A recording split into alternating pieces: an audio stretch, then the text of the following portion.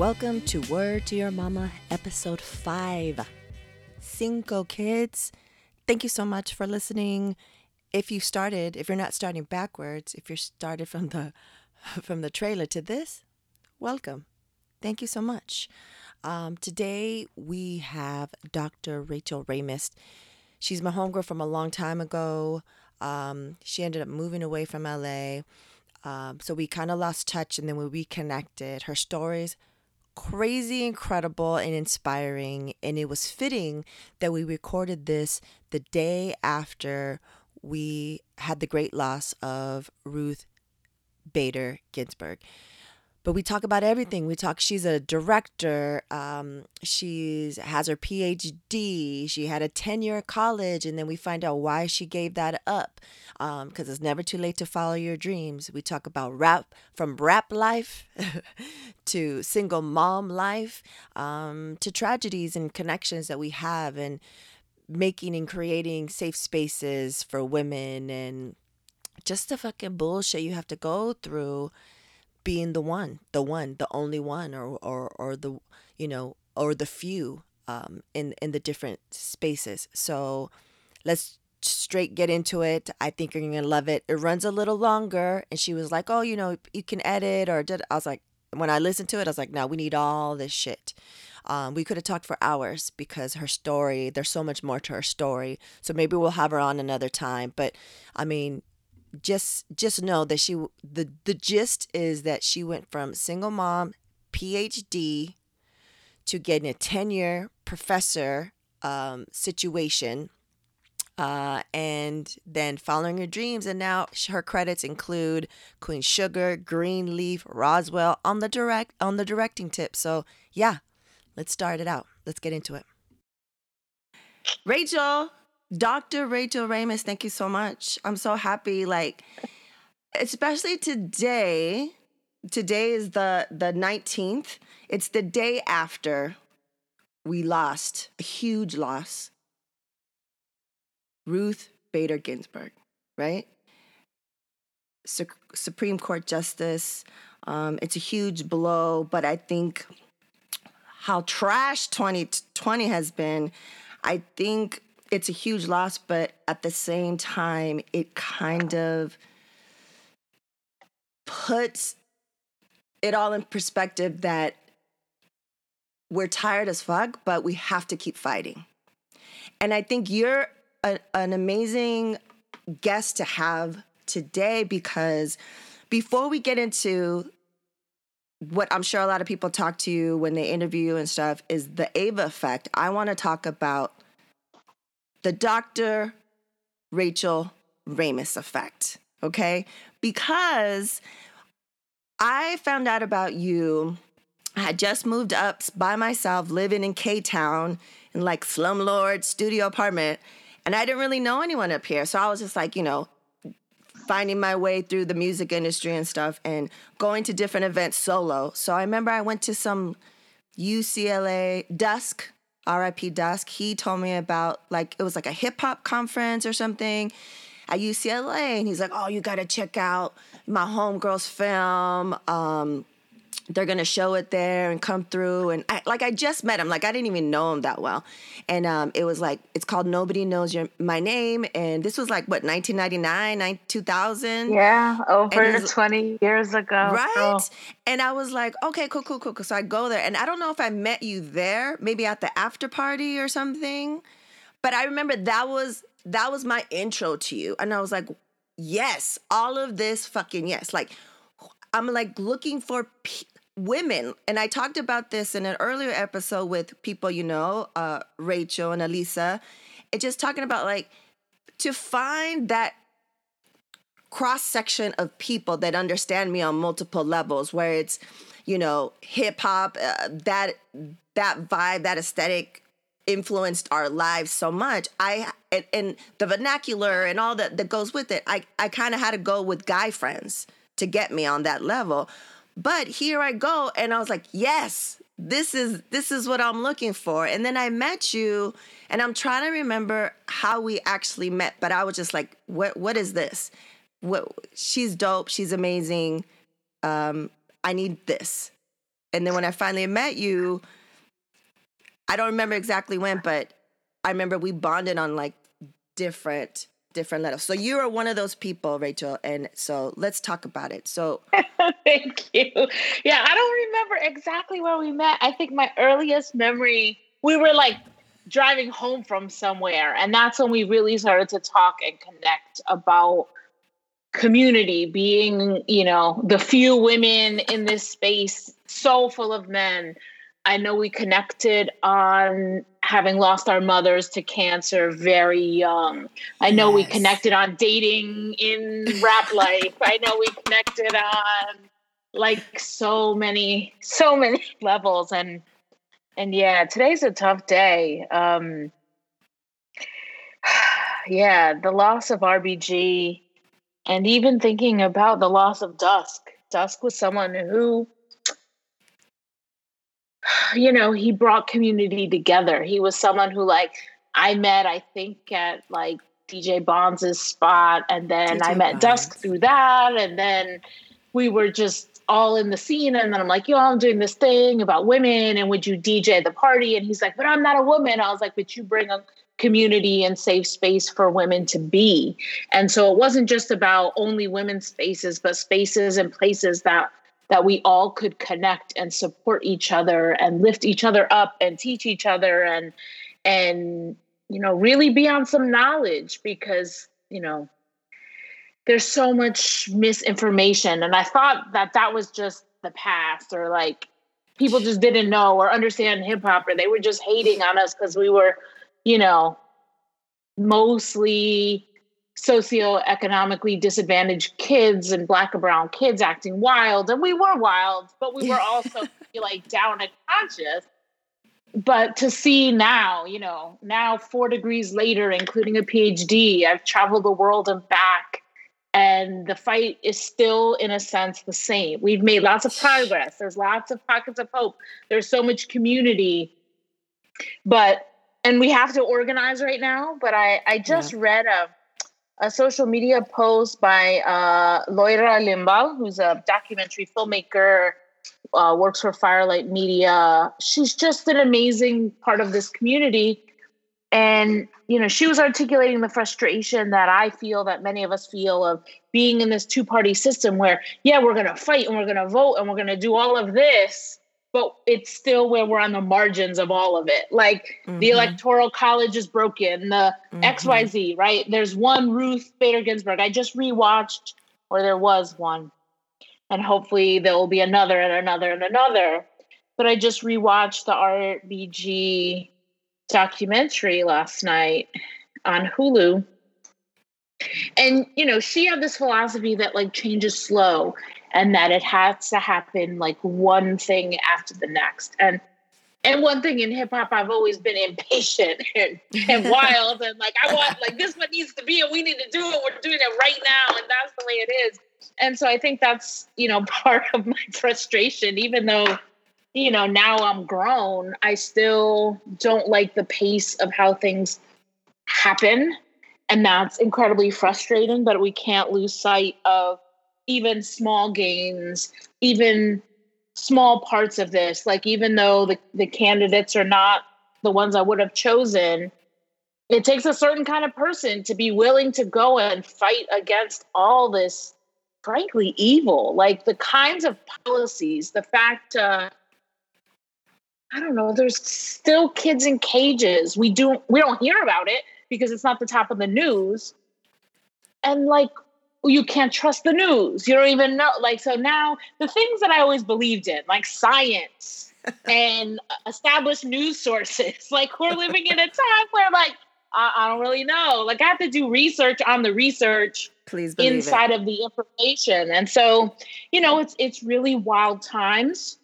And excuse me, my asthma is going wild. Fires, earthquake last night. Ugh, the worst. Floods, tornadoes, like all of the things are happening right now because everything feels so out of balance. And so that's what I'm on. I've been on what I call a pandemic positive. Like, how can I be the change I want to see in the world? I've been gathering communities of women. I've been teaching for free, even though I get paid to teach. Like that's my day job side hustle outside of directing television. But I've been doing it and building a community of about 400 women directors and creatives. I've been mentoring students. I'm teaching students. I'm teaching my own kids who are in the back behind me. And I am tired, but tired is not much. It's just a small price to pay for how important it is right now for us to do what we can, even within our own families, have those tough conversations in our communities. And yes, we have to vote, but again, that's one little piece of this. Yeah. So right now, it's just real heavy times. Yeah, it's a heavy Saturday. And I want to get back to the history of you, right? So we meet, we bond on the fact that at the time, back in the days, that we were, when you're in your 20s or however, we were in our 20s, right? You're already kind of lost. You're kind of already trying to figure out so many things because you're not a teen, you're not a full-blown adult. But then you and I kind of just had that extra layer since we lost our mothers so early. And it was hella unique. Rare to find someone that comes from a similar world and at the time we were full blown all activists and stuff like that, and then but also hearing the loss and seeing how that affects. But you talking about you're tired, right? And we know to think of all the things that Ruth had to go through when she was the first of a bunch of shit during those times. And so I think you're the perfect person because so I get to know you. And then remember we started having those dinners at your place? It was like Miranda, Asia Warren, from like all that stuff. And it was just like a small group. It was like, right? Mid-City LA. Mid-City. And it was just a place where we could just talk all the shit of all the stuff we were going through, who we were dealing with, the trash dudes that we were dealing with, all the shit we were dealing with being in the industry, right? But at the same time, you're over here single mama in it. And people that don't know, I called you, I wasn't, just joking. You're a mother, you got your doctorate. Like after all this shit, you were tired as fuck. Cause I'm an older mom. We're Not Your Bird's only 7. I can't imagine being in my 20s, being a mom, a single mom in this fucked up industry, and also going out and getting an education first and foremost, and then going to the next level. How did you do that? Like it still boggles my mind. I have so much respect for you, Rachel. So break it down. Like how the fuck did that go down? Well, thank you for all the love. Means a lot. It means a lot. I was 23. I was a film student at UCLA. My partner at the time was a music industry dude who, like, if E40 had an in-store or we had some family gathering, best believe he may have done a 30-second walkthrough at the house, but he would spend the whole day on the road with E40. And that's just sort of the reality of what life was for me. My daughter I got pregnant at 23. Or at the end of 22. My daughter was born when I was 23.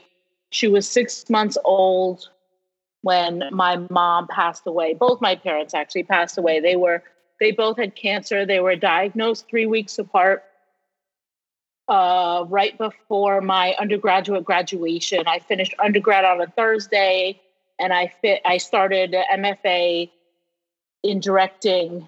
There was a boot camp that started on the Monday right after graduation. And, it was tough. It was tough to be pregnant in grad school. I was the only woman in my production group. The people I went to school with were real high caliber, very smart, and have become tremendously successful. People like Justin Lin and Joe Russo. Like, these are the guys that I was making films with And that was what the track I had in mind for myself. Not that I knew they were going to blow up so big and have like the highest grossing films in the world, but like I knew we were doing something. And I was on birth control. Like I went to the doctor, like, wait, say what now? And she was like, well, congratulations. I was like, she said, you know, it says like it's 99.9% effective. Like, congratulations, you're not 0.01%. I was like, I couldn't have like won the lottery. Like, what? Like, what is this? I was like, what? And I honestly, no disrespect to my children, but it wasn't in my game plan to be a mom. I wasn't planning to be a mom. I just wanted to make films and tell stories and travel. Like that was what I was on. And, but then somehow, whatever you believe in, the universe, science, whatever it was, picked me. Because I was like, I took those pills the same time every single day, and surprise! But my parents were dying. And my older brothers, who are 9 and 11 years older than me, didn't have kids. This was the first grandchild. So my oldest, who's now 23, she was the first and only grandchild my parents got to hold. Oh, and man, so something hit me. There was like a weight of like, I have to do this. Like all the things I was scared about, I just said, well, I just have to do it. Like for whatever reason, this is what I'm part of my path. And it wasn't easy. You know, I had friends who said, you know, you can't be a filmmaker and a mom. I had an advisor who called me in and said, when are you going to quit school? I was like, quit school? Like my health insurance, my paycheck, everything comes from UCLA. Like I don't, and now I know it's illegal. Like now it'd be a hashtag. I'd be on the cover of this, that, and the other. But then at 23, I was grappling with, you know, family loss and pain and being 3,000 miles away. My parents were both in New York and I was in Los Angeles. But it all taught me my own strength. And despite not having a straight path in my life, like from, you know, here to here, and then I made it. Like, Mama, I made it. No, it's been a lot of stops and curves and pivots and a lot of things along the way. But what it's taught me is who I am and my own strength and my own ability. And man, the PhD, I needed a lens to understand having survived rap life, like for real. So, you know, I went to film school. I was one of the only women in all of production. And then there would be like another one and another one. And like, we would be like, hey, waving across, like, how's it going for you? Because like, you know, and just all the things of guys taking cameras out of my hands because that would happen on a shoot because I'm short and I was little and petite and all the things. And then just being, you know, like discounted or underestimated by too many people.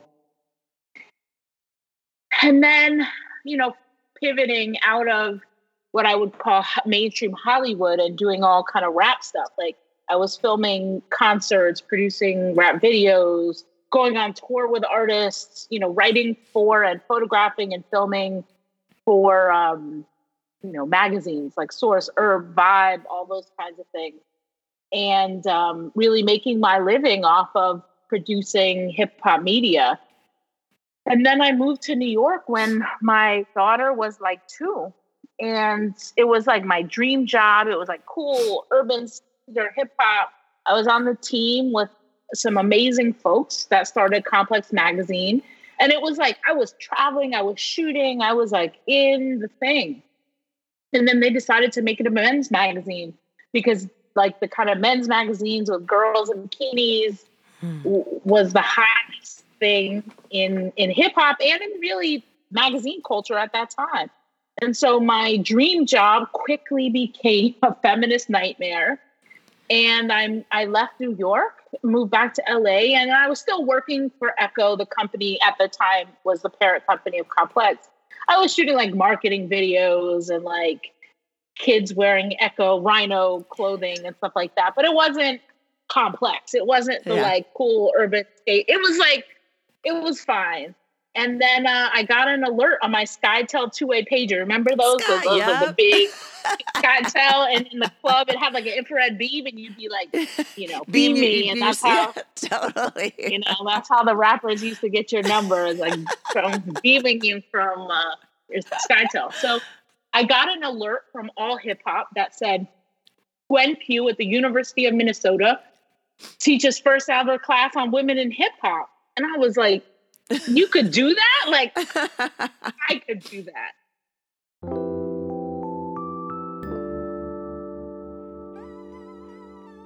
Staying competitive in these dynamic times means having the right technology at work for your small or medium-sized business.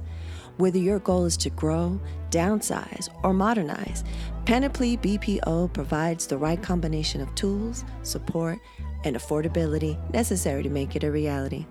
Visit panoplybpo.com. That's PANOPLYBPO.com to schedule your no obligation consultation today. Mention WTYM and get your 13th month of service for free. PanoplyBPO.com. There is a better way.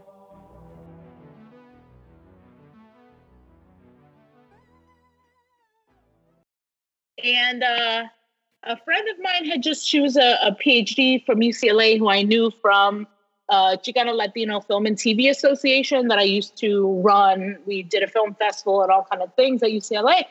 And she was a professor of Chicano studies and education, but she studied specifically the representation of Chicanos and Latinos in Hollywood movies in a classroom setting. So like Dangerous Minds and Freedom Writers and basically Black and brown kids like wilding out. Excuse me. So she said, I was editing a video for her to take to an academic conference, and she was like, you should get a PhD. And I was kind of like, what's a PhD? And like, why would I ever need that? Yeah. Like, it was a miracle that I had an MFA. Like, my mother grew up in the East River Housing Project. Like, she didn't get to go to college. She married my father. This is a much longer story, at 16. And then she went to college. She went to community college when I was in elementary school. So we used to sit at the kitchen table together and do our homework. And my older brothers would help her do math and things that she didn't remember how to do. And she became a nurse. And so I saw that she was set on this goal, wanted to do that. And so let's try to make the story shorter. Basically, I finished my friend's video, sent her off, and that night I stayed up and I wrote an essay about what it was to be one of the only women in film school, what it felt like to be one of the only women in hip hop. I was the only woman on stage, like a concert shooting. It was only me on stage, which was ridiculous. And, that's where nobody knows my name came from. It's like, who am I? Nobody. Like, no, like what? What are we in here? Like, people only knew me as so-and-so's girl, right? Or so-and-so's girl with the camera. Like, people know that I had a name back then.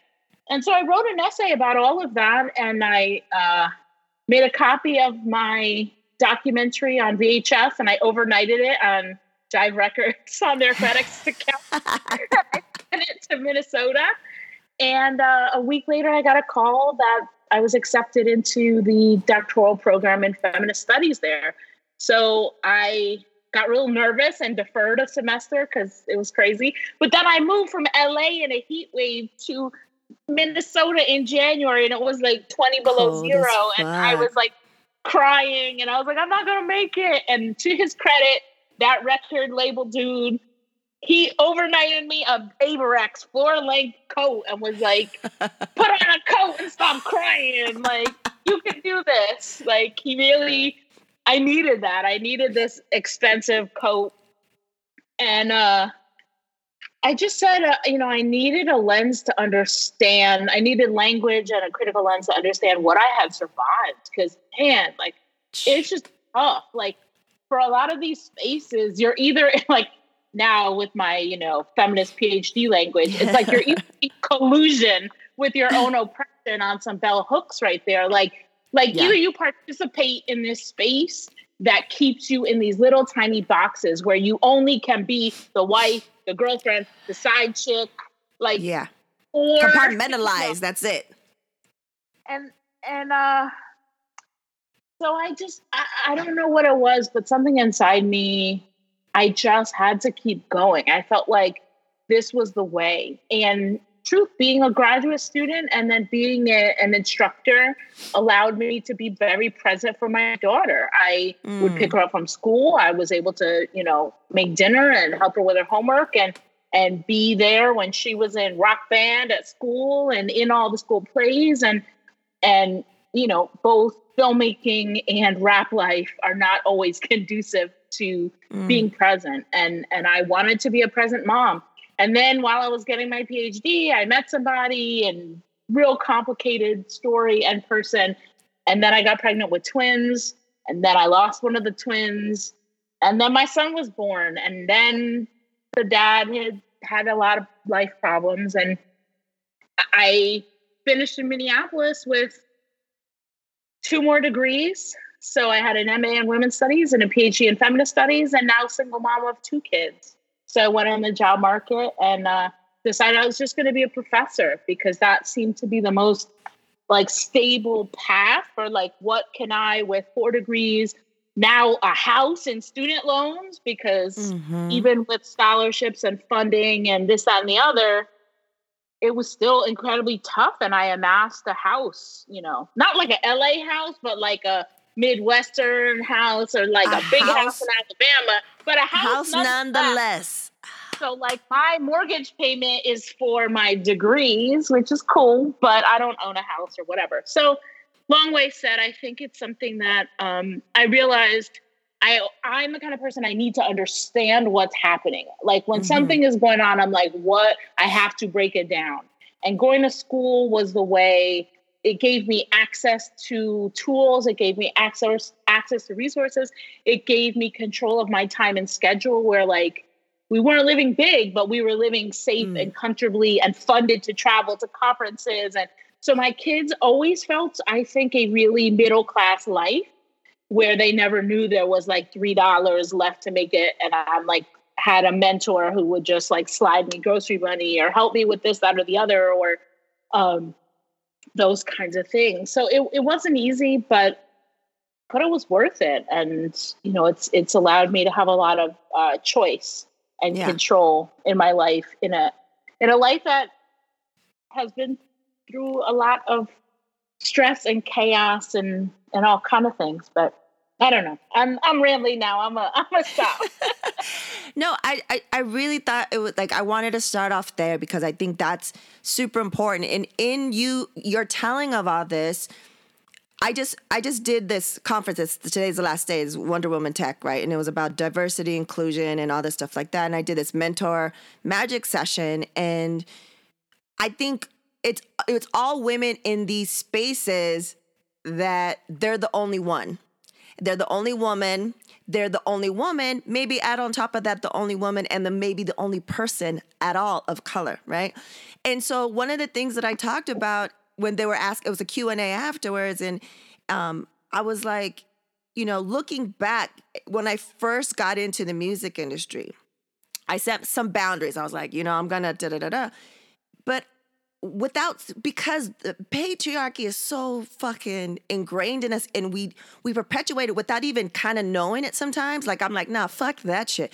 But looking back, I was telling them, there was a point in time where I thought, being one of the only women in this space, that I had to be one of the guys, right?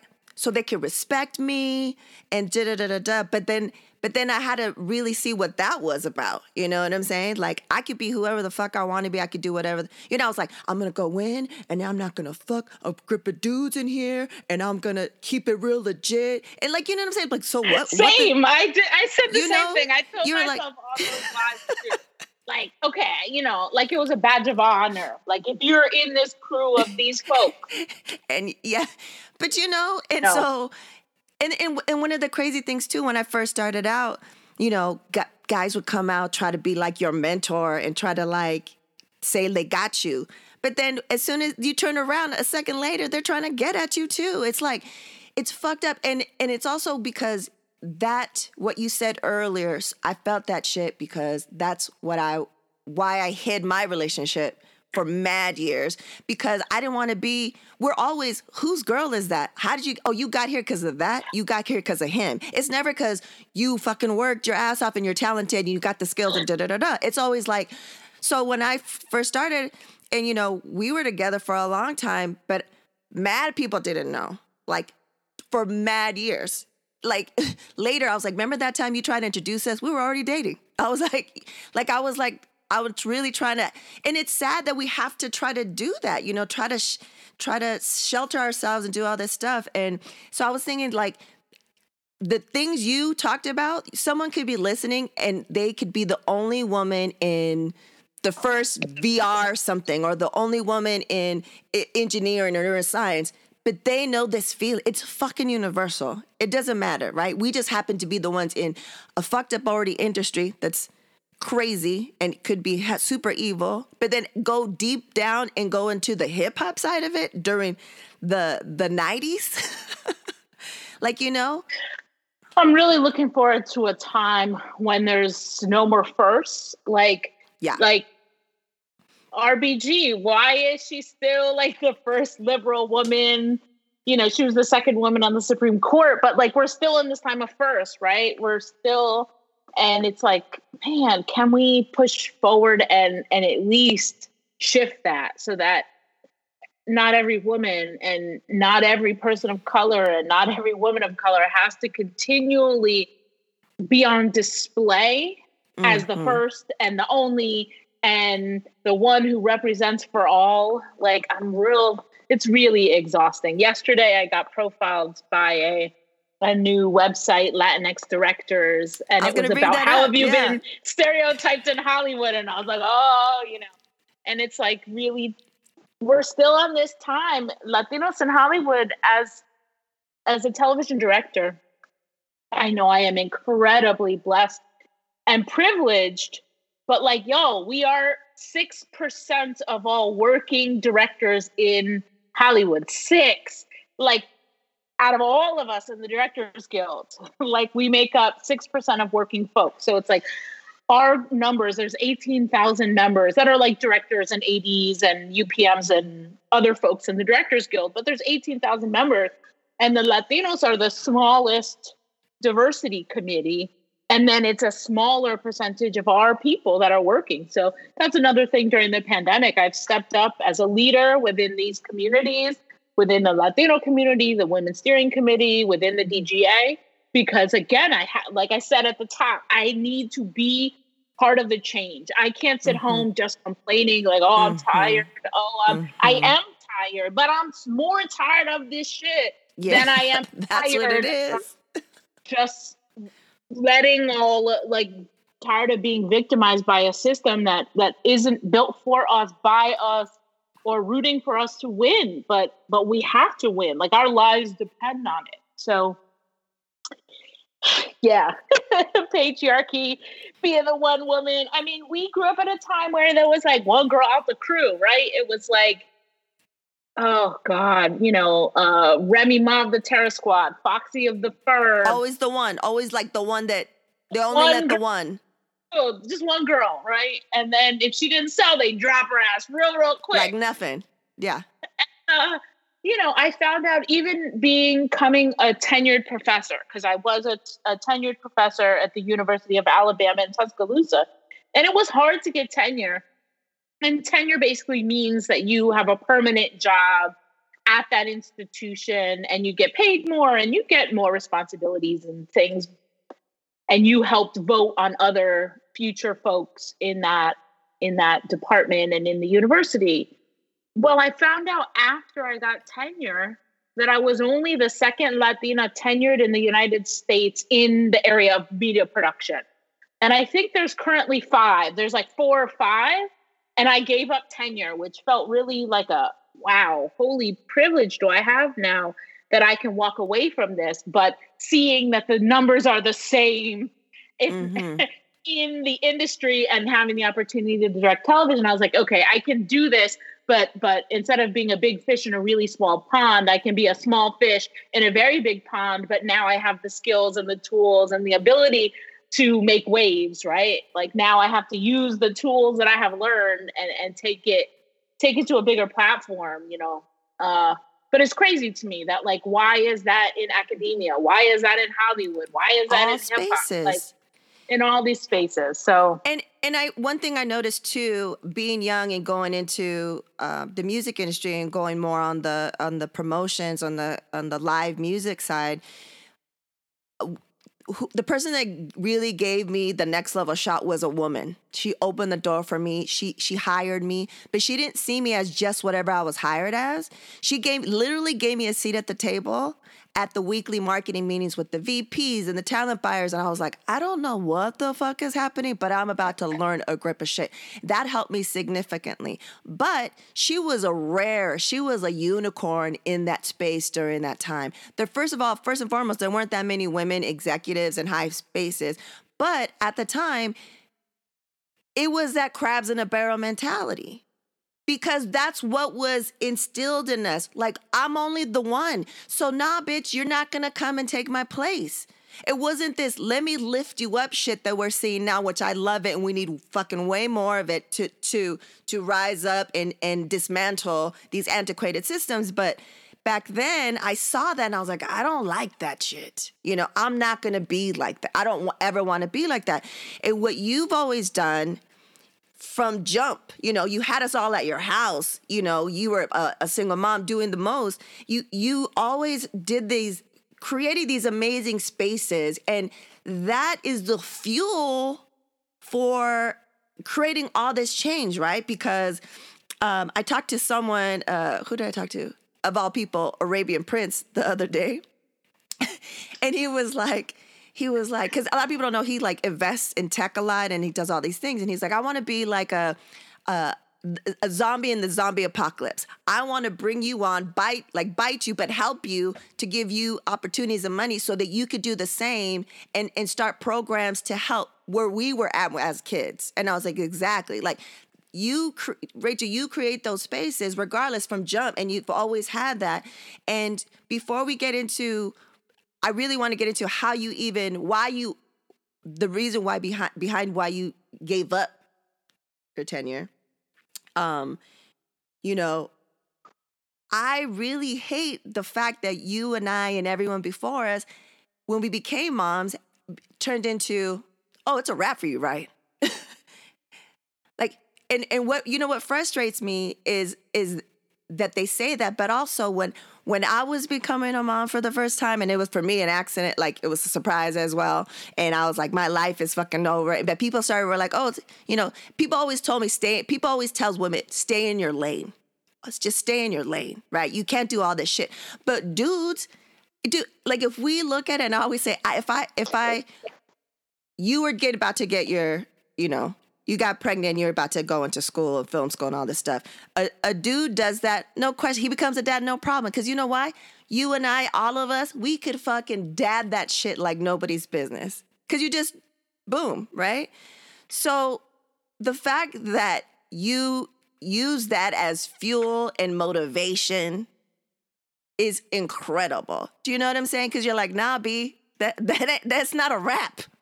If anything, I got to provide even more. And that's the difference. I think people don't really see that. They see, oh, she's dope. She's a mom and she did this. Well, you know what all entails to be a mom? You had to think of trying to provide a safe space, trying to be present on top of that. You weren't dadding it. You know? So many layers to this. Okay. I started taking notes because I was like, okay, she's dropping so much right now. You know, you talk about visibility. Well, I was invisible in the music industry. I didn't even have an access to the seat at the table, but you know what? I made the marketing plans. I wrote all the retail reports. I ran a whole street team of dudes who, if you drove down Pico, La Brea, anywhere, those stickers, we started those on stickers up from the ceiling to the, you know, I was trying to figure out how do we not go to jail for all of this? Because I knew it would, like, they went wild in the streets because it was all these, like, young taggers and rackers that were like connected to this crew. But the crew was highly visible dudes. One who's like on TV now, like super famous, you know, big network TV show dude. And people go, "Oh, did you see it?" I don't even want to say the company name. Did you see that? Those dudes are killing it. I was like, those dudes, like that's like I did that. Like even one of the dudes on the crew said something like, "Oh, so and so dude is killing it," like my dude at the time. And I was like, "You like that?" Like that was me. Like I wrote all the proposals that got contracts at every major record company. I was behind everything, but I was invisible. No one even knew. I remember I was filming at the Beat radio station, and there was a label guy in there talking about, you know, he was repping all of our favorite rappers at the time. And he was like, "Oh, and we hired so-and-so promotions, and they just killed it in the streets, and da-da-da-da-da." And I sort of looked at the homegirl who I brought with me, who was like carrying my camera bag, because she knew that was all me. And here's the dude who's like the president of the label who has zero idea. I was just some girl with a camera in the way. And that's when I realized, wow, like where do you, not that I want to be visible and get a pat on the back for every single thing I do, but the way in which we even understand history and who was important and how things worked, like all of that has to be shifted. Like we have to document what we're doing and how we're doing it and make these spaces, because I thought it was just me. And then it turned out it was like all of us. Like we were behind someone else. And what I really dug into, especially as I started in grad school studying women's studies, was the history of women of color feminisms and the way in which women of color feminisms would, like these feminists would sit at their kitchen tables because that's all they had access to. And they would use the tools that they had at their fingertips, and they would invite each other over. They would each bring food. They would like build and write and rock the kids to sleep while they were helping us to theorize and think through our everyday oppressions and try to really put into perspective like why and how and what and how to transform. And so, you know, graduate school wasn't all roses. Like some of the senior faculty, they insisted that the core of the program was the history of Western feminisms. And there was things needed to shift. And who's the one who's going to come in and quiet and make them shift? That was me, you know. And even a like down conscious white feminist scholar who was like world famous called me "you people" in a class, and I lost my like, and then she ended up leaving and going to a different university, and one of my advisors, who's a woman of color, came in and was like, "You did that." Like she couldn't hang that we brought all these women of color up in here. And I learned later that there were many votes against my application. And it took one Black feminist who was like, "No, this is my pick. Like, she will be here." And I learned later, it took a Latino mentor of mine, professor at UCLA, to be like, "She is my pick. Like, she will be here." Because I've always been told, like, no, this isn't for you. This is not. And then it just took one person to really use the power that they had and created space for someone else. And so, you know, that's what I've been on. I remember the very first website that I ever registered. It's so silly, but I was thinking about it. It was called theconnect.com, THA, The Connect. And it was like links. It was just links to other shit. Like, oh, the ladies in Chicago were doing this. The women in the Bay are doing this. Like the women in LA are doing this. It was really like I don't know. It could have been a spreadsheet of like URL link. But I didn't even know it at the time that my mission has always been to like connect people. And so, you know, I still do that in my teaching. I'm trying to connect students with industry and with each other in my, you know, work as a filmmaker, very collaborative, and in my organizing with, you know, women filmmakers and even in hip hop. It's all been about building spaces and places and taking that kitchen table. I know, I lost my point. In grad school, when I was studying Black feminists and women of color feminists and learning about kitchen tables and the kitchen table press and the feminist press, and I was having a tough time. It was not smooth. It was not smooth for me at all. But with other women of color grad students, we formed our own collective called the KTC, the Kitchen Table Collective. Our Amazing. kitchen table was like in a coffee shop, but we would sit and we would bounce ideas. They would read drafts. We would read drafts of each other's work. They read my dissertation and helped me so much, and even babysat my kids. So like when I would go film something or I would need to teach something, so we created the space that we needed. And you know, your tribe, your village. And I think that's what we as women do. And I think that's perfect way to segue into, you're always creating these spaces for so many different people and these opportunities and connecting. And then when I was talking about earlier, how, you know, we're it's shifting where now other women who are the only one or one of the few are reaching and lifting other women up. So let's talk about how the Ava effect got you to this point and how now you're back in LA and you're doing amazing things. So how did that go down? For people that don't know, break it down for them. So I knew Ava DuVernay way back in the day when I was running the streets with you. So she was a rapper in a crew, and like I would go to the spot and it'd be like her and her crew and like me and my crew of wild street team girls and photographers and whatever else. And so you would acknowledge the other women because there were not that many of us. And I sort of met her in that capacity first. Like I didn't know her name was Ava. And I was working on a documentary called Freestyle the Art of Rhyme with Deidre Organic. And Organic was like, yo, I hired this publicist named Ava DuVernay. And I was like, Ava DuVernay? He's like, you know her? You know that girl? I was like, I don't know anyone. I was like, I don't know. So he like showed me her website or something, and I was like her name is Lady Eve, like that's not... And he's like, look at the website, it's the Ava DuVernay company, like this, like, and so you know, I was like, oh, rap life, like, you know. Right.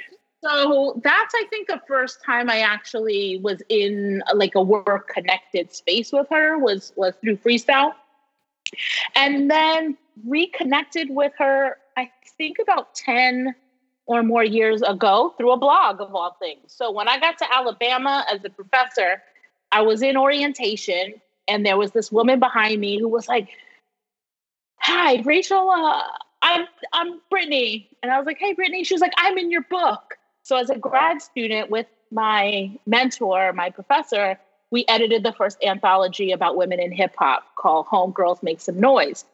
So the professor behind me in orientation was published in the book. So she introduces herself and then we became friends. And she was like, so I have this crew of women that I started with my homegirl, Susanna. We call ourselves the Crunk Feminist Collective. I was like, Crunk Feminist? I was like, Crunk, that's so Southern. That's from ATL. Like, I'm from New York. Like, my people are from Spanish Harlem. I'm not crunk. She was like, girl, if ever there was crunk, you are it. Like, you are honorary. You're in Alabama. You are crunk as hell. I was like, okay, I'm crunk. Get crunk. Let's do this. So I joined this crew, and they started this blog. And the night that Ava DuVernay's My Mic Sounds Nice, a documentary she did about women in hip hop, aired, I wrote a piece talking about how beautiful it was and moving and all the things she had done. And I sort of traced from my work, Nobody Knows My Name, through some of the other women filmmakers who I met who made short films and documentaries and other things. And I posted it. And, you know, Ava, she's so smart. I am sure she had a Google alert before any of us said, right. Because as soon as it posted, bing, she commented and was like, this is dope. Like, thank you for writing this. I think we know each other, sis. And so we connected on social media from a blog. And she was like, oh, you're in Alabama? Like, you're a professor? Like, when did you leave LA? Like, what? You know, I was probably most unlikely to ever leave Los Angeles and move to the South. Like that. For sure. But that's me. Like, if it's a challenge, if it's something totally wild and out there, I'm like, that sounds fun. Let me try that. Like, let's do this. And so she had roots in Alabama. Her family at the time was living in Alabama. And she was like, so we bonded over LA rap life. We bonded over some Alabama things. And then I said, I'm bringing a group of students to Los Angeles for a class to teach them about how to break into industry. Would you be willing to talk to the students? And she did. And, it was in that moment that I really realized that like her generosity and her vision is bigger than herself.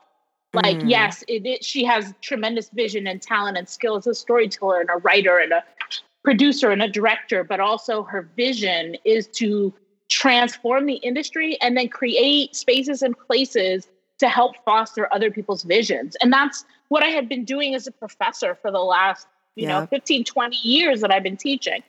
And so I was back in Tuscaloosa and I had taken the students to Sundance Film Festival as another travel class, like the LA class. And I heard that she was in Atlanta casting for Selma, her big first studio feature film. And I just sent her a message like, hey, sis, we're doing this film festival. Would you be willing to come for the weekend?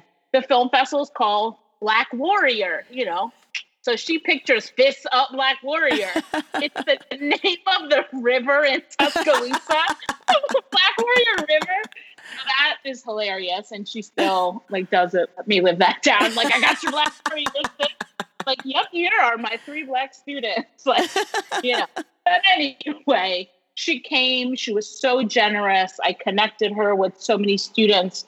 She talked about her experiences reaching levels of success, being the first Black woman to win the top prizes at Sundance, and how that still didn't open doors. It took someone saying, no, we want her to do this, and fighting for her to get this, that, and the other, and get her first episode of television. And after that, she hired several of my students for their first PA jobs on Selma. Awesome. And she ended up a couple months later after Selma hiring my mentee, who goes by Shooter. She hired Shooter to be her assistant. So I'm coaching her and withdrawing her from all of her classes. Cause when you get recruited to the A team, you go. Yeah. Hey, so I withdrew her from, I was calling the registrar, hi, this is Dr. Amos. How do I drop a student? No, not drop a class. Drop her whole schedule. She's out of here. She's going to New York. And so she ended up working with Ava on several projects. She was on the set of Queen Sugar, where she was the first teen PA. That's the person who was working with the main cast. And she posted a picture on Facebook with Nima Barnett. Now, Nima is legend. She is an important director, an incredible director, but also, again, one of the first Black women to direct network television. It was her and Debbie Allen, I believe. Debbie had done Fame, and she had done, I can't remember her first show, but it was around, she was doing stuff like Different Worlds and those kind of things. And Nima taught me how to direct at UCLA. She was my professor. And so then I was like, Nima taught me and I taught Sierra, full circle. And they were like, what are you doing? Come to set. So I took my son to a friend who watched him, and my daughter and I drove to New Orleans where they shoot and hung around. And Ava showed up that day. And I was like, what are you doing? She was like, what are you doing here? This is my show. I was like, this is episode 6 or 8. Why are you here? It was a funny moment. And my daughter's cell phone rang. It was vibrated. It was on silent. They were shooting. Okay. But it vibrated in between takes. And she answered the phone, and it was the Television Academy. She had gotten the Emmy's internship in public relations. And she became a PR major because she heard Ava say, as a publicist, she got to see everybody doing everything, and being on set was her film school. My daughter wanted to work in music, even though I have music industry trauma. That's her passion. And there wasn't a major in that at Alabama. So she became a PR major, applied for the Emmys internship, and is standing next to Ava DuVernay when she gets the call that she gets it. And she was a freshman. She really had no business with this top industry, best internship in television. But, she started college and high school. She's a little bit of an overachiever like I am, motivated, highly motivated. So anyway, she's hugging Ava. They're having a whole moment. And then Nima's like, so Rachel, what's up with you? I'm like, and immediately I felt like my 18-year-old self. Like, yeah. me. I was like, I'm a tenured professor. I run an amphitheater for the mayor in Tuscaloosa. I like run the whole video crew and train my students. I run an art organization, a nonprofit that helps students turn like ideas into action. I run a class that goes to Sundance. I take students to LA. And she was like, you were one of my best directing students. Like, basically, what have you done lately? Yeah. And then I see like chuckling. My student Sierra is like, she is busting out because normally I'm like, what are you doing? How, what? Like, because I learned. Tables have been turned. Nima's from Harlem. She like plays it straight. She's not like bullshitting with you. She's not playing. And in that moment, I share all this to say, I think it was in that moment that Ava realized that I had given of my own dreams, and all of my dreams were in students. All of my work was giving these tools and lifting up other people. So it was about a year and a half or more later when she called, and it was actually the history of the date was important for me in terms of my own history. It was the date that my son's father had passed away. And that was a big traumatic thing, unexpected. And she called on that day and was like, hey girl, what you doing? And I'm looking at my phone because normally she'll like text or DM. And so I was like, oh no, Sarah did something. Like, it's like, oh, my student, even though she's not actually my student, she's forever like my mentee. And I call her she's my mini-me, really. I adore her so much. And so I was like, hey, she's like, what you doing? I'm like, nothing, like literally nothing. And Wrinkle in Time was about to come out. She's the first Black woman, again, first Black woman to direct $100 million studio movie. Yeah. Why is she wasting her time calling me? Like, why is my phone ringing? So I'm like, hey. And she was like, I don't know why you left LA. I don't know why, what took your path. She had this very beautiful share. And she said, you've done so much for everyone else. And now it's time for you. And I'm like, time for what? I'm still clueless. Like, what? I'm thinking Sierra's about to break to the next level. And she's asking me to mentor her. Like, that's my mind state, is I thought my role in life was to be in service of other people and lift other people up and give my gifts to help nurture other people. And she was like, no. I want you to direct Queen Sugar. I was silent. I was like, wait, what?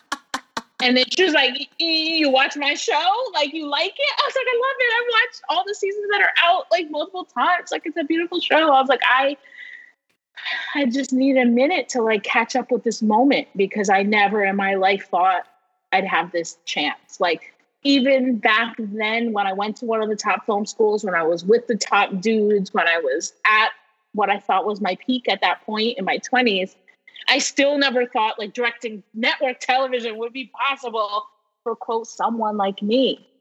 And I looked at the other directors, like they had features at Sundance and South by, and they had award-winning short films. I hadn't even directed anything scripted outside of like student work or whatever in 10 or 20 years. I had been doing docs and live events and music videos and blah, blah, blah. But still she didn't even care. She just knew I had it in me. Yeah. And, I feel like the Ava effect is both opening the door, but also supporting you on the other side of that door. And then that you take the gifts you've been given and you have to then plant seeds and water them, foster it, and then pay it forward. That's for me, the Ava effect. There's so many levels to it. The Ava effect is not just, here's a shot like a TV show. It's like she created the kind of set that I had never been on in my life. It was so diverse and inclusive and supportive. The producing director, who was like the in-house director, calls in advance, that was Demaine Davis, who is just brilliant. She's a brilliant director, but also became a mentor. So we talked on the phone for hours before I got to set. They sent me lookbooks of like Ava's favorite shots from the previous season. Like the showrunner, Kat Candler, was incredibly generous. Like, do you have any questions? Do you need anything? Like, that's not the typical experience of television. And then you get there and there are folks supporting you. And the set looked like the world. It didn't look like the sets that I had been on when I was working in the industry. Like, I would work as a PA and other things when I was in college. And the sets didn't have a lot of people who look like us and didn't have a lot of women directors at all, and especially not folks of color. And so I think she's building the world she wants to see in television and beyond. And then, you know, the Ava Effect has given over 35 women directors of all different races and ethnicities and backgrounds our first episode of television. And then, to my knowledge, almost everyone is still working, making films, and almost everyone has had second, third, fourth, and 15th episodes and more from this opportunity. So the Ava Effect is opening the door, supporting, and then paying it forward and you know, passing it on. That, you know, Hollywood is a real Hollywood is a business where everything is like secret and there's very little transparency of how do things actually work. And people just hold and hide, just like in hip hop. Are like, oh, there's only room for me in this crew. Yeah. So if I tell my secrets, you're going to steal it from me. Now I'm like, oh, let me share. Like before I did an episode of a show, I called another Latina director and said, hey, girl, I heard you did this show. Can you talk me through what it's like and how it's different from Queen Sugar? Because she was another Queen Sugar sister. And she talked to me for about an hour and saved me so much trouble that she went through. Of all the things she had to navigate, because this next show, while it was down and dope and folks of color, it wasn't Queen Sugar, which was a very special set and very special environment. So that's why now I teach workshops to other women directors to make it transparent. Like, what happens in a general meeting? How do you get it? What is this? What kind of things do they ask you? Like, what does it look like directing television? Like things that I didn't know until someone else taught me. And now I'm like, let me help, let me support, let me teach you, because I don't feel like there's only one episode and we're fighting for it. It's like, there may only be one episode on this show. If they pick me, it's because I'm the right director. If they pick you, it's because you're the right director. Like if they don't pick me, it wasn't for me. So exactly. I don't feel so much pressure, but also I have a side hustle. Like my PhD, nobody could take that from me. Right. So I still teach, I still speak. I get hired to do other things. So my rent is always paid and I don't feel like I'm working from a place of desperation, but the industry sets it up where it's really hard to maintain a life outside of the industry. And then you feel so desperate or nervous or stressed or like putting all your eggs on this one thing. If I don't get this episode, like how am we going to do XYZ, especially as you're like breaking in and building up your episode. So I don't know. There was an executive over diversity who, after Queen Sugar, I took a leave of absence from my tenured faculty job. I just knew that I had to try, that if I didn't try to see if I could make it in Hollywood, I would be one of those professors who was like old and bitter and like just bitter. And like that one time that I directed that show for Oprah, blah, blah, blah, blah, blah. Like, I know everything. Just holding that and living. Yeah, totally. And I was like, I got to try. Because if I fail, I still can teach. I can teach anywhere. But I'm tenured. I could go back. There's all sorts of other professors who go on research leaves and all kinds of things. That like, all the things. And I had already taken a sabbatical, which was one of the challenges. So I took an unpaid leave, not even knowing how I would pay the rent. But I just went on faith. And after I left, I got a call from someone who was like, hey, I saw in the trades that you directed Queen Sugar. I'm developing these things. Do you want to work on these projects with me? I was like, yep. And then I got a DM from the actor Michael Michelle from Queen Sugar, who, I mean, she's just legend and brilliant and amazing. And she was like, I saw that you're doing a GoFundMe for your DGA fees, which is a whole nother thing of like the level that it takes just to break Right. in. Like your initiation fee is 12 G's. I don't have 12 G's. Like just sitting ready. And then they're like payment plan. I was like on top of all the credit cards, student loans, all the things my kids need. Like it was a whole nother level. So But people showed up for you. Let me just say that. People like, showed up. People I had to showed follow up because my faith, though. yeah, you did, but it was the right move. People showed up for you because everyone, what I see, what Ava sees, what we all see, all the people you've helped, all the people you've touched, showed up for you.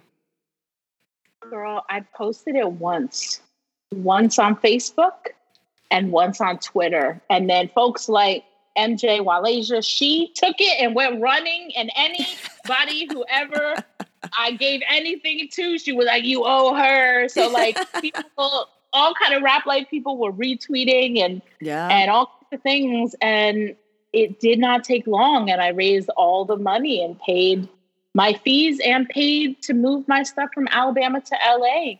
And then, an executive told me, oh yeah, the first episode is real hard to get. But really, the really hard one is your second episode. Because people think, well, your first episode, someone could have helped you, right? That could not really be you or your work. So it's the second episode that's really, really tough to get. And she said it usually takes new directors about 2 years. Girl, the next show, I was off. And then she called me back and I was at a diversity breakfast at that studio. So that was kind of cool. And then now I am 2 years in and I am booked on my 6th episode. That's so right. In about a month. That's right. That's what I'm talking about. Like, your story is so fucking inspirational. That's why I was like, I need to have you on. I need you to touch upon everything, like from the rap life to, teacher life to mom life to being underestimated, being told to stay in your lane, being at a point where you're like, am I too old for this? Like, I'm not the 20 something. And just saying, you know what? And I think that's what's important. I think you and I and a lot of people in our group that we've known, that's something that we're just like, you know what? Fuck it. Yeah. You just gotta what do I do have it. to lose now? What do I have to lose? Like, my kids now are, grown. My daughter is an adult. She is grown. My son is a teenager. He'll be in high school next year. Like, he can feed and shower himself now and mostly do his own homework. He's better at his homework than I am, but it's just getting him to sit down and focus and do it. That's, but I have a whole community who's helping me and lifting me up. And a former student comes and stays with my son when I have to travel and go on location. And my other friends bring my son to me so that we can visit when I have time off on set. And like, we're making it work. It's not easy. It is not easy at all, even at this level, but why not? I am on some like, fuck it. Why not? Why not me? Why not us? Yeah. So because you're going to continue, whatever you do, you're going to continue to have these spaces, lift so many up and pay it forward. And I really appreciate it. I know you got to go soon, but do you have time for the not so rapid fire questions? I'll break it down and won't ask you all of them. Yes. Okay. I will try to rapid fire. Okay. Brevity is not always my strong suit, but I will work on short. Okay, so I'm going to ask you, I'm going to skip number 1. I'm going to go to the second one. What's the best piece of advice you've ever received so far up to this point?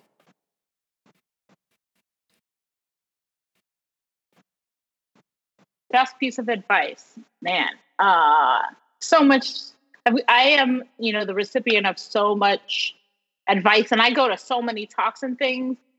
But I think when Ava says, do your work and show up with something to offer, like you have to have something to put on the table, because that desperation of like, please, just pick me. Like, if someone approaches you with that energy, you just want to slowly back up because nobody wants to be around that. But if it's like, sis, I totally respect what you're doing, and here's what I'm doing, and you have something to contribute, I think that's the biggest thing is don't Nobody in this world except maybe your mama. And I'm not even in this world to make my kids' dreams come true. I'm in this world to help mentor them, teach them, give them skills to navigate and make their own decisions. Like, nobody's here to make your dreams come true. Mm-mm. So in students, in those cover letters of like, it has always been my dream to work at this company. No, nobody's going to pick you for your dreams. People are going to pick you for who you are, your vision, your worldview, your hustle, your energy, your passion, and what you can contribute to the project. So be about something, have something to bring to the table. Yeah, that's great. That's fantastic. What about, what are you doing? I mean, I feel like just our whole conversation just showed mad examples of what you're doing, but I'm going to ask it anyways. What are you doing to dismantle the patriarchy? So I run this group. It's a crew of 400 women directors and creatives. I just started calling this Saturday Sessions. It's not every Saturday. It's like random ass Saturdays during this pandemic. But it's a space for only women. And people are like, why is that only for women, Rachel?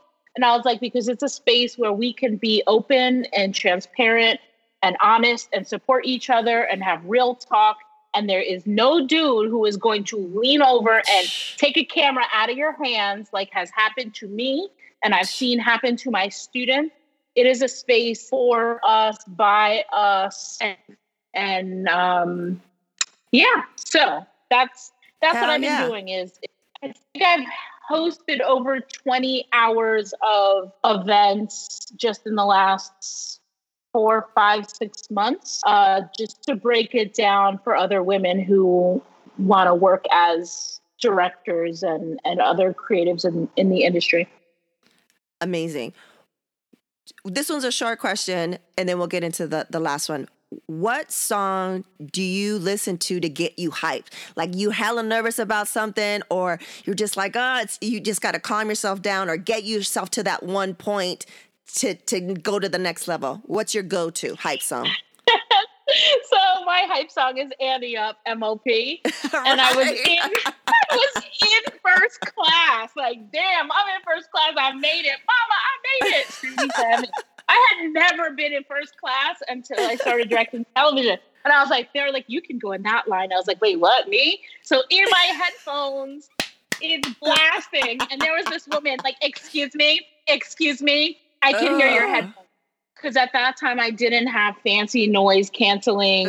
I just had little earbuds, and you could hear it in first class. She was a big producer on a very, very big show, many seasons in, all with her very white, excuse me. And I was like, wow, I'm not supposed to be in first class.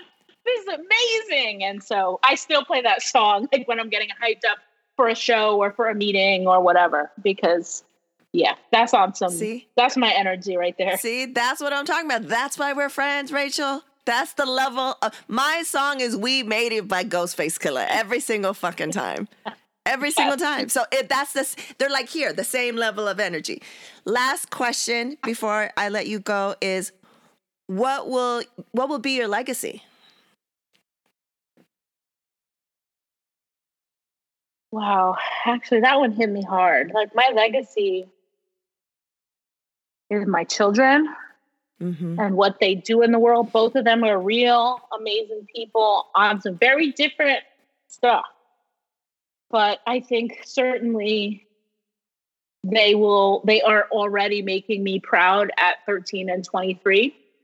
But also my legacy are my students.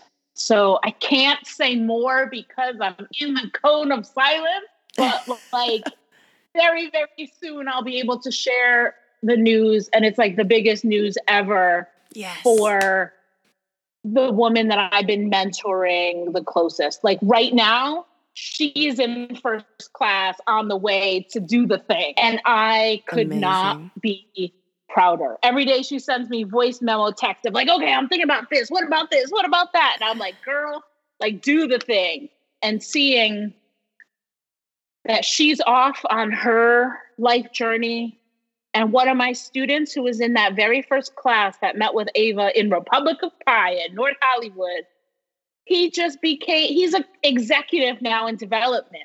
And one of my other students, like everywhere I go, I see the fruits of what I've been doing for the last 10 and 15 years. I had a meeting at Netflix and I hear, Dr. Amos, what are you doing here? As I'm getting in an elevator, I turn around. It's one of my students from Alabama. See? I get my field memo paperwork from Nancy Drew CW show. And I get a text message, Dr. Amos, I work at PBS and I'm booking your travel. And it just came across my desk and oh my God. And I was like, I didn't even know that this student was working at this studio. Like I had no idea. And everywhere I go, there's just some other connection of a seed that I have planted and watered and now is growing.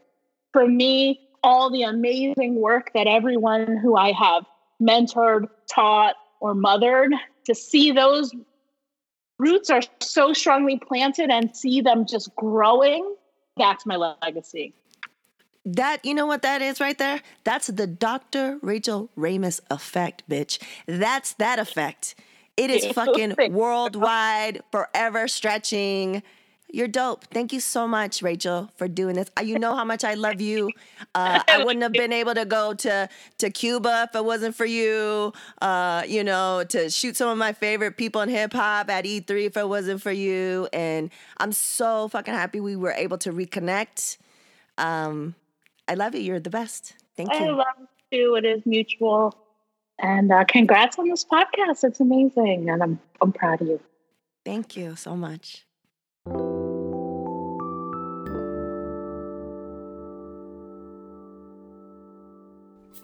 Hi, my name is Lilian Rivera, and I am an author. And my latest young adult novel is coming out September 15th. It's called Never Look Back. It's a retelling of the Greek myth Orpheus and Eurydice set in New York with Afro-Latino characters. It has bachata, it has Prince, it has love, it has angry spirits and goddess and all kinds of stuff. So that's it. What's up?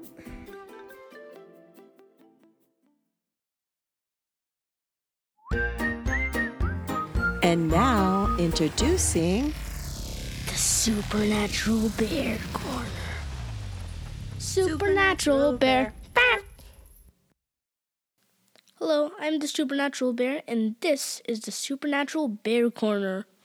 So today, my cuteness, I wanted to ask you, do you feel that girls can do anything boys can do, or women can do anything men can do, or those that identify in that way?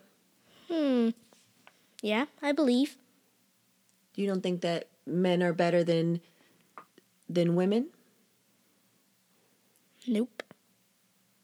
So what you think? What are there any things that women can't do?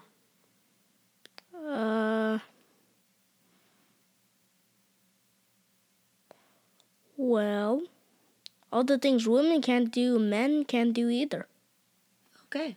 And all the things men can do, women can do. All right. Well, thank you. Say bye to the peeps. Bye, everyone.